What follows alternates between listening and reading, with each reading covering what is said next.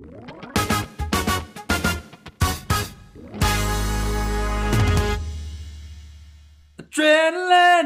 in my soul.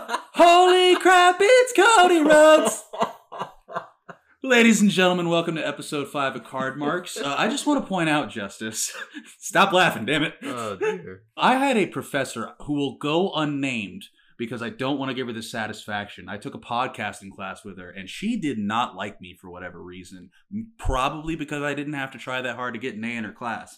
And she told me that most podcasts do not make it to 5 episodes. Well, suck it, Brenda. Here we are. As of the time of recording, we are about a week removed from WrestleMania. By the time this drops, it'll be about a week and a half, but who cares? Because even though WrestleMania is about 2 nights, it's really honestly 2 weeks because they named Raw WrestleMania Raw before it, SmackDown before it, WrestleMania SmackDown, then we have WrestleMania Night 1, WrestleMania Night 2, the Post-Mania Raw, the Post-Mania SmackDown. It's 2 weeks of content, and we're going to kind of go over that, and then we will tell you our most famous defections because, maybe one of those happened over Mania weekend. Justice, did you have any initial thoughts over WrestleMania 38? So, you and I have 2 slightly different perspectives on the entirety of the card and the weekend in general. I watched it from Peacock, but yeah, overall on the card for WrestleMania 38, I thought it was pretty solid. The one thing WWE has over its competition is that just sheer scale of their events. And they're right, there's not much bigger than WrestleMania out there. Man, because I am in the same boat as you for night 1. I watched it at my house, and then the second morning I woke up and got major FOMO, and I attended night 2 of WrestleMania. And I'll be perfectly honest, I was a little nervous that I would not get my money's worth because cards on the table, night 1 overtook night 2 by a long shot as far as in-ring quality, story, and just overall grabbing you by the dick. But the second that Triple H's music hit, when I'm sitting in that crowd, I immediately got my money back, dude. Immediately. Because I did not expect that to happen. And I'll be honest, I was not crying. And it's kind of okay because everyone around me was also emotional, but it's also kind of not okay because I am a Maguire crier, if that makes any sense. If you've ever seen any of the Spider-Man movies, or the Sam Raimi Spider-Man movies rather, and how he cries, that's exactly me. He's got a great ugly cry. Precisely. I have the most wonderful ugly cry in the world. So, Justice, did you have a personal favorite match over the weekend? I think my personal favorite is probably the match that I would say should have main evented night 1, which was Bianca Belair versus Becky Lynch for the Raw Women's Championship. I feel like that was, to me personally, the match of the night. Even just the finish alone was just kind of like, that's a WrestleMania moment. And I found that match to be probably the best of the card. Man, I would levy it further to say that's match of the weekend for me. And I do disagree with you slightly. I believe it should have opened night 1. Because personally, it's Stone Cold in Texas, my dude. You got to have that. Yeah, that's fair. That's fair. Personally, you might get a little angry with me, but it's the best long-term story I think that the main roster has told since I genuinely cannot think of one. They like to tell you that it's Roman Reigns and Brock Lesnar, but just because it's the most prominent doesn't mean they're good. Because if you'll go back to the SummerSlam, buddy, they worked us. They worked us and they played us like a fiddle. You were angry, I was angry, but it fed more into that match. Because by the end of it, I found myself, as soon as Bianca got Becky in that KOD, I said verbatim, "Gotcha, bitch." It was strange that was on the same night. Or was it? It was on the same night as Ronda versus Charlotte. Which, in my humble opinion, I was so happy that Ronda lost. But to me, it was honestly a bit of a letdown. What do you think of that match? I thought it was a fine match overall. It was one of those things where it just couldn't compare to what Bianca and Becky were doing. Because it felt like, to me personally, that Bianca and Becky went out there basically to make a statement. Charlotte Flair and Ronda, that match to me felt like it suffered a bit from miscommunication, and the finish was not as impactful as the finish for Bianca and Becky.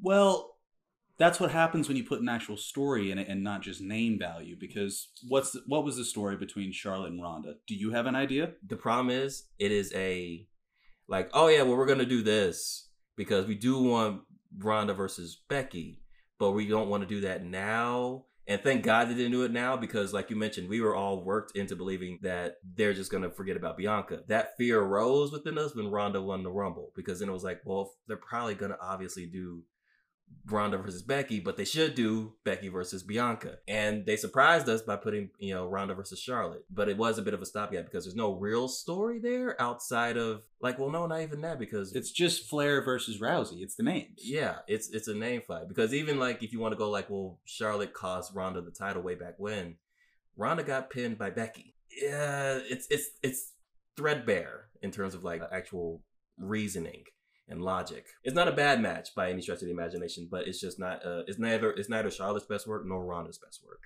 Oh, absolutely not. And we may or may not skip over some portions. So just off the top of my head that we might not be able to get to. Vince, you can go to hell for relegating 2 minutes to the New Day. The tag team triple threat at the beginning of the night too was tremendous. I popped so hard when Montez did the suck it spot, and so did the rest of AT&T Stadium. And you have to know this, dude. They had Ezekiel Elliott and Micah Parsons. I haven't gone back and watched the broadcast, so I don't know if they showed them. Mm-hmm. The entire crowd was booing Ezekiel Elliott. I feel like I remember that. He was standing next to Micah Parsons, and they liked Micah Parsons, but the second he showed up on screen, boo. And I'm like, well, it might be because it's a wrestling show and he's a celebrity. Later in the show, they show a bald fellow from Yellowstone. I do not watch the program. Everybody loved him. Oh my goodness. Yeah. Oh, dude, that was a peacock spot. Absolutely. That was such a peacock spot. But I do have to tell you, looking back, probably in maybe even a year, I would say maybe 5, but logistically, Vince McMahon going up there at 76 years old and having a full-blown match is probably going to be one of the worst moments in WrestleMania history. But by God, if everybody didn't pop the second he ripped that shirt off and everybody saw the black tank top. Dude, it was the most electric moment of the evening. And then all of a sudden the glass shatters. Holy shit! I got to be there for the single worst Stone Cold Stunner of all time. They can never take that away from me, Justice. Dude, never. It's like he took a stunner while also trying to enter the ring for the Royal Rumble 2005 where he blew out his quads. It's like, take that and take Vince's stunner and combine it into one. That's what he did. My man is going so senile because when Austin Theory's music hit after Vince McMahon won, he got his cues mixed up and thought that Steve was coming out and completely telegraphed the finish. Did we care? No. But still, that's unprofessional, Vincent. And then I think he got so excited to take the stunner bump properly, he fell on his knees so bad because he wanted to lean into the stunner. And it just didn't work. It's a moment. The thing that maybe pops me the hardest was when you see it happen, and after a few minutes later, the thought went through my mind, I'm like, oh yeah, they're never going to show it like that again. And sure as the sunrise on the Raw after Mania, they were like, okay, here's that moment where Stone Cold stunned Vince. And they cut it together to where you missed the whole bit where Vince pretty much looked like he was about to die. And just cut to it was a smooth stunner. And yeah, I was like, yeah, that's going to be one of those Mania moments where it's like, yeah, they're not going to probably show it on a replay. So if you've seen it now, enjoy it while you can. Personally, I would have treated it like a Titus World Slide. Oh, dude, that's what they should do. Exactly. It's funny. Lean into the joke. Stone Cold couldn't contain his laughter. Come on. It's totally fine that he couldn't get a proper stunner on the 70-plus-year-old man. It's understandable. When we talk about the main event, everybody was super excited. But by golly, if we didn't work ourselves into thinking that The Rock was going to come out next, because that is the finish that has been telegraphed in both of Roman's big programs. Or 3 of them, sorry, because he got into the program with Edge. That's when John Cena comes out after his victory. Then he beats John Cena. Brock Lesnar comes out after his victory. And I don't know about anybody else, but when I walked into that building, I thought to myself, Roman is going to win. That was a foregone conclusion. This is going to be Brock's last match, and we're going to hear the Rock music hit. And if I'll be honest, we were a little disappointed when Rock's music didn't hit. And it also didn't help that Roman clearly injured himself during the course of the match, and it ended prematurely because we were thinking that it was going to go hell for leather for about 5 more minutes. But then spear, 1, 2, 3, let's go home. And I'll be honest, when I saw him raising those belts and he couldn't get his left hand up to put the Universal on the same level as WWE, I just thought he was tremendously selling because I believed Roman Reigns that much. But then I come to find that he dislocated his shoulder, and then I was a little bit more understanding. But that doesn't change how deflating that is. Hindsight's 2021. So seeing how the match is all laid out, it would have made sense to be like, okay, well, if Bianca versus Becky main evented, that would probably been because it was a better match overall, it probably would have sent the crowd home much happier. When it comes to the Rock and the Roman thing, I am more of the stance of, ironically enough, I take the same stance as I do with the WBDC movies, in that they'll announce something, but I'll believe it when I see it. When I see someone on set doing something, then I'll believe the movie is actually happening. With The Rock, I feel that way with him returning to the WWE. It's like, I'll believe it when I see it happen. Well, what happened for me was we're watching the monitor over at AT&T Stadium, and from what I understand, they're just doing the Peacock feed. Yeah. And you see the logo go by on the bottom, and the guy I was with, he was like, oh, well, the show's over. And I go, have you never seen Gargano Ciampa? Give it about 5 seconds. Because I thought they were just going to work us, but then sure enough, fades to black. But everybody did give Brock Lesnar a standing ovation, because if I were a betting man, I would say that that was Brock Lesnar's last match. Oh, he said recently in one of the interviews that he's been doing that originally he was all said and good and done after fighting Drew at Mania a couple years ago. Yeah, that was the case, but I'm so glad he came back. His return since, to me personally, has been the most interesting Brock has been since, I would say, since he first came back way back in 2011. I believe it was 2011. 2012, when he returned. Yes, because it was after Cena lost to Rock. So when he returned then, and he did the whole angle where he's basically like, I'm going to run WWE, y'all going to meet my demands. That was a very interesting beat for him at the time. And this is the most interesting thing since he's done since then, to me personally. I'd say it's probably the third best match they've had out of the, 5? Because the best one, in my opinion, is the WrestleMania 31 match where Seth happens. Second one was the match they had at Crown Jewel. Okay, yeah. I'd probably put this at 3. And I'll be honest, it's been a while since I watched their SummerSlam match. Comfortably at the bottom is WrestleMania 34, because that was a bunch of bollocks. And one final note before we move on to the Cody and Seth match. I would like to shout out the Women's Fatal 4-Way, because they had a tall task following the Jackass match, and I think they did a tremendous job, particularly Sasha and Naomi. I do not know what they're calling their new finisher, but I think it's really badass. I'm glad you brought that match, because I didn't want to forget it either. Great finisher that they have together as a team. Strong entrance with the nice car and Feel the Glow. It's one of those matches where it's just like, yeah, just go, just rip and run. It was like the Rey Mysterio triple threat for his heavyweight title. They didn't have all that much time, but they packed what they could at that time, and I was very entertained. You know what sucks though? I was in line for a pizza during the Jackass match. I didn't even get my pizza because when I got to the front of the line, they told me, hey man, the wait's going to be 20 minutes. And I said to myself, after I'd heard the Jackass music go off and Johnny Knoxville had won, I don't want to miss the next match. And so I just walked to my seat without a pizza and without watching Jackass live. Okay, I was going to say, like, if you had timed that right when it was like, I think like they did the Hall of Fame thing again, you'd have been solid. Okay, buddy, I got to disagree with you there. I popped. So I know it was stupid because of the second night, but I was there the second night. I wasn't there the first night. I got to see Taker. Yeah. I was 12 again. I get you. That's one of those matches where I know a lot of people, some people are going to be quite upset, but it seemed like Sami Zayn is in a really cool spot to do something really, really cool. That seemed to me like the absolute insanity of it was just kind of like, yeah, again, that's spectacle. And no one does that quite like WWE. I'd say that him and Kevin are in the same boat because the internet wrestling community was so up in arms that they had signed extensions. I'm going to go out on a limb here and say that both of these matches were what got them to sign those extensions, because Sami Zayn got to have a lot of fun. And I'm watching the main event of night one. The first thing I say is, I understand completely why Kevin signed back now, because he got to have a match with Stone Cold Steve Austin. It's not going to be so satisfying when the Kingdom of Saudi Arabia hears that Stone Cold came back for one more match, because were I a betting man, I'd say there's a 60-40 split. We get like Stone Cold versus Dolph Ziggler. Oh, that's entirely possible. Yeah, there's a chance that might happen. I'm sorry I manifested that into the universe, but look at the history. As long as it's not Stone Cold versus another where it's like... Never say never. Yeah. Oh my God, help me. So finally, we're going to talk about arguably the biggest headline out of WrestleMania 38, which was the return of Cody Rhodes to the WWE after 6 years and an entire wrestling juggernaut company. Justice, what was your opinion on this return? I thought it was really, really, really dope. I'll be honest, I'm not the hugest Cody mark, per se. I like Cody Rhodes quite a bit. I think he's a great wrestler. I've been around watching wrestling for his entire career. I remember when he first came in as Dusty's son and was feuding with Randy right out the gate, all the way to now. And they made this feel really, really important. It was really, really special. And he was in there with a really, really good opponent. And so for me, in terms of like what was possible, what was the best possible scenario, this was it. And by God, they did that. Even down to the fact that he has everything that has been... It's the Nightmare Family. Yeah. Completely. Just transferred over to WWE television, which if you'd have told me that a month ago, I would never have believed you. Yeah, they didn't give him some generic, quickly done music. They didn't make him change his gear. He didn't come out in a Stardust outfit. He came out as the American Nightmare, Cody Rhodes. He came out as Homelander. So it's totally fine. It was like, oh, holy crap, this is going to be cool. And they let him cut a monologue on Raw.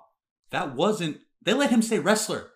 They don't ever let anybody say wrestler. When he comes back and he has that music, when he gets to cut the promo he wants to cut, and has a match like with Seth Rollins, it's one of those things that makes you think like, okay, yeah, this dude Price set him up in a situation where he's not going to take anything that's not good. It's kind of like when Edge came back, where it was like, okay, Edge is probably not going to be mired in a 24/7 division, thank God. But it's one of those things where he's only going to be doing to what he feels is going to be stuff worthy of his time, because he wants to make these moments last because he doesn't know how long he has left. With Cody, it's like, well, I left here because I didn't feel like I was able to attain what I was capable of. And so now he's back and has raised his stock value. He's not going to be doing just like, they're not going to be able to just pull the same crap with him that they pull with the NXT call-ups we've had for the last 5 years. With him, it's probably like, oh yeah, he's only going to be doing like some probably really, really cool stuff. So yeah, that promo, and just like, I am very excited to see what happens next with Cody Rhodes. This is probably pretty naive if I understand the company, but they proved me wrong at WrestleMania and the night after WrestleMania. Besides a Braun Breaker or a Drew McIntyre, this guy seems like the most likely candidate to take one of those straps off Roman Reigns. Am I crazy for saying that? You're not crazy. I'll say I'll believe it when It'll be through chicanery. Don't get me wrong. It won't be clean. But I think something that would have got him in the door was getting that title. I think his likelihood of getting that title back is about the same as it is for Edge right now, because I do think before Edge retires again, he's going to have another championship reign on his resume. And I think Cody's return is one of those things, like I mentioned, the glass ceiling. I'm like, I feel like he is in a really good position to get through that ceiling and win a world championship in this go around. God willing, he stays healthy, and depending on what they do with the title scene.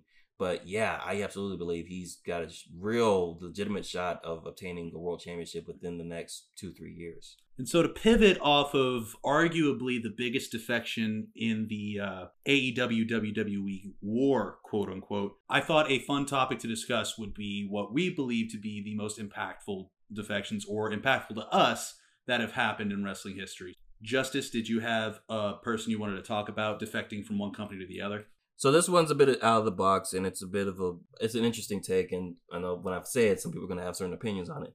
But my choice of a defection that I believe was, to me at least, real impactful was the defection of Shinsuke Nakamura from New Japan to the WWE. So I was not watching New Japan when Shinsuke did this defection. My first introduction to Shinsuke Nakamura was when he came to WWE, and Triple H and Rey Mysterio were taking pictures with him, signing the contract and everything, because it's a big deal. But Nakamura, being the awesome wrestler that he is, was immediately able to capture my imagination. His first match with Sami Zayn at the TakeOver in Dallas before WrestleMania 32 is amongst probably one of the greatest TakeOver matches of all time. If I had to wager, it's my favorite match of the 2010s. It's phenomenal. It is a strong introduction. And he continued to go in NXT, putting on banger after banger after banger, having great matches with Samoa Joe and Bobby Roode and Finn Balor. I've heard people talk about like just the sea of red that you would see in the crowds because of his shirts and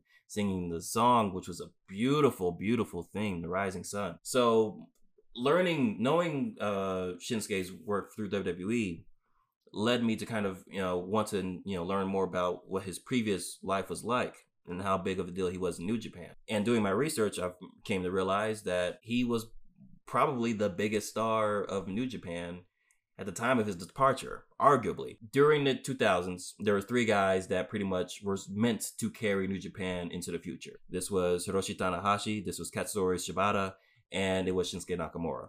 And they were pretty much like these 3 musketeers. Nakamura was one where he needed to find something with him to kind of grab hold of the audience. By the way, again, this is all pretty much what I've learned as a Gaijin, as a foreigner from elsewhere.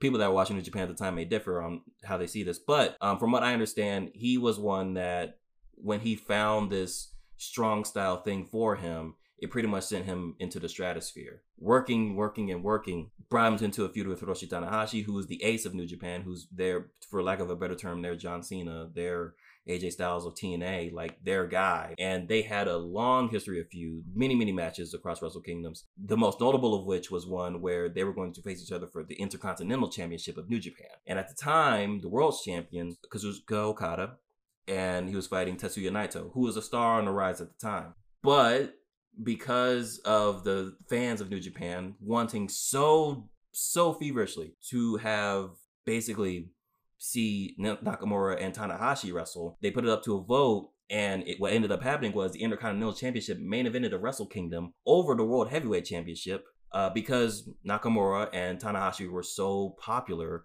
much more so than Naito, who was kind of having in a bit of a Roman Reigns period, and Okada. Just think about that. An Intercontinental Championship made it the biggest pay-per-view of an entire show in a company. That's nuts. Closest the big dub ever came was British Bulldog and Bret Hart for the IC title at SummerSlam, and that's only because it was in England. So just thinking about that, and again, that's something, again, like I mentioned earlier with tropes, that's something I'd like to see more companies do, where it's like you don't have to have your main title main event just because it's the heavyweight title. So just going on with that, so Nakamura was a big star in New Japan. You know, the whole Michael Jackson thing, all that.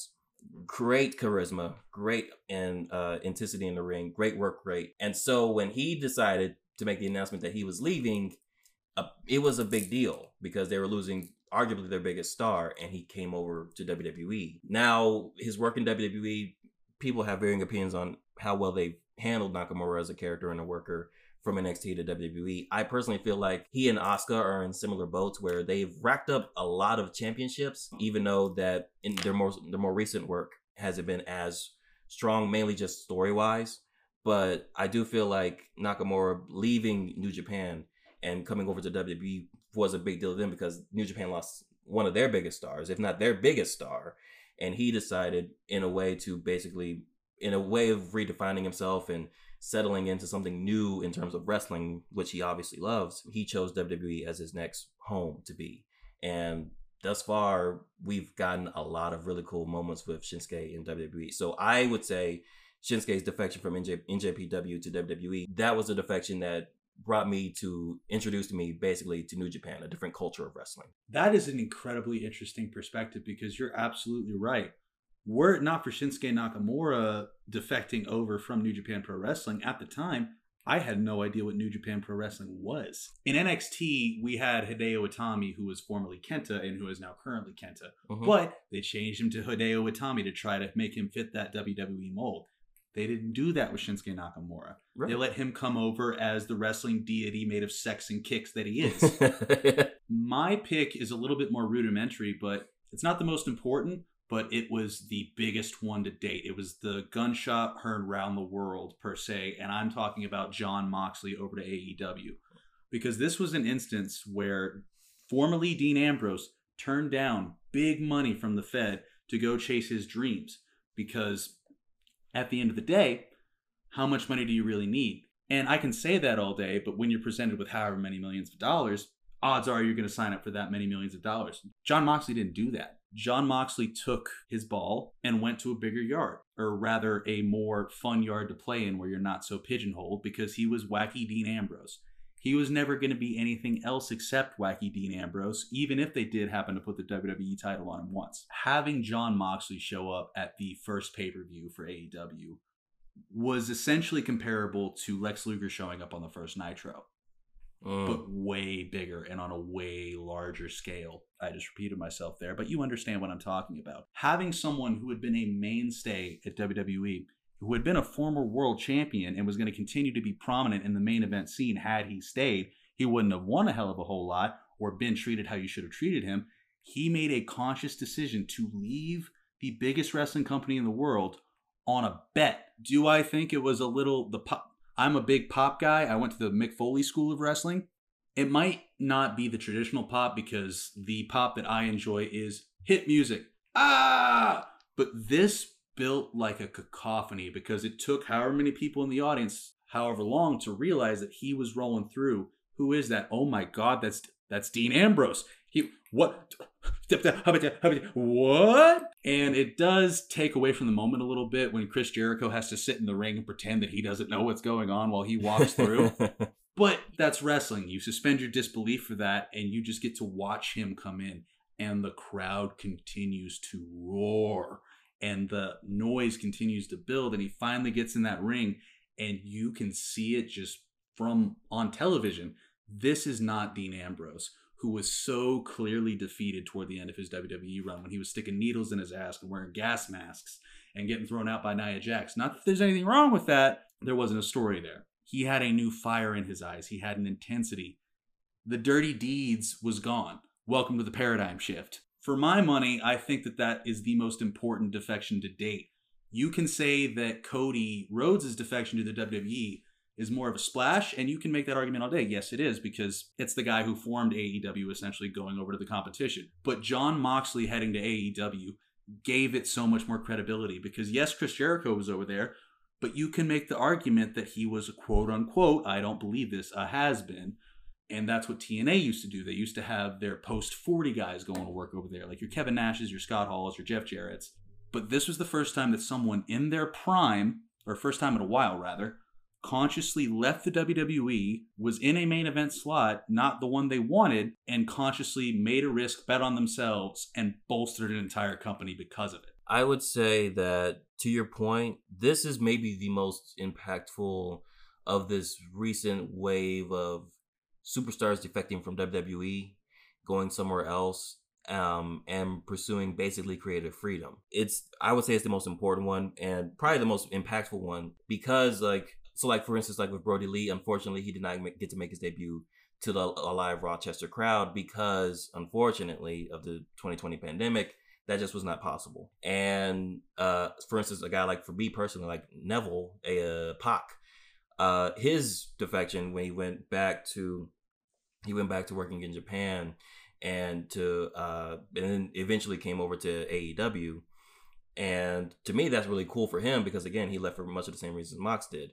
And guys like that, guys like FTR, guys like Keith Lee, seeing them all leave and, be able to pursue something greater outside of the company has been awesome. But I feel like Mox's was the biggest. I feel like Mox's was the one, and partly that's because the crowd loved him so much in WWE and saw what they were doing with him. And there's this catharsis when you get to see him elsewhere striving, and not, like you said, handicapped to what we would see in WWE. And also his was the first, and maybe, I guess, the template for basically the post WWE production promo of I'm breaking out of prison and I'm finally free. He was the original one before it got so outdated because if I'm not mistaken, Buddy did one, Alistair did one, Ruby didn't do one. Yeah, Ruby was the runaway. She's the runaway. But yeah, Black and Murphy. Take Ruby off Dark. Jesus Christ. Oh, she's so fantastic. To me, Moxley's defection is the most important of the 21st century because of the pure shift in direction. And you see that happen with guys like Keith Lee.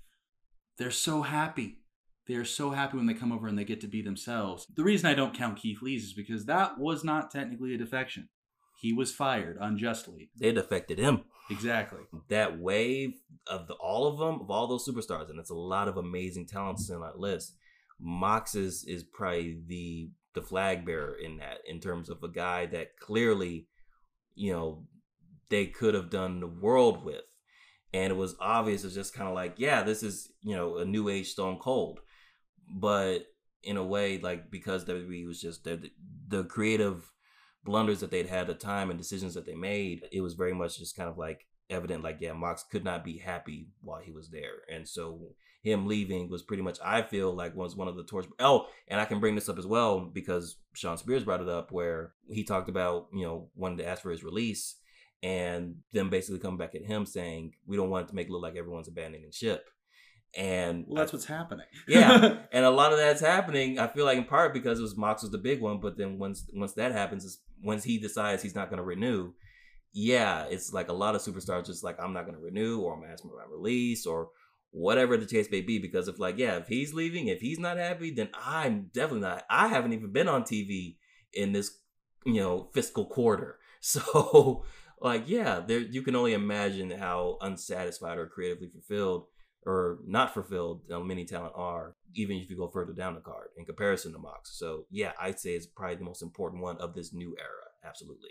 All right, I'll leave you with one thing, ladies and gentlemen. Justice, where do you think Cody Rhodes will be a year from now? A year from now, I expect to see Cody Rhodes as perhaps the Intercontinental Champion of WWE. Personally, I think Cody Rhodes, it will go one of two ways. Either he is the world champion next year, or he's out of the company. Or rather, staying at home. Because I think they got him on a multi-year deal, and they will not let him go back to AEW if they can help it. Alrighty, ladies and gentlemen. Well, did you like us? Did you hate us? Tell me either way. I can fight you on Twitter, or we can have a big ol' hug. Thanks for checking us out. Check you later.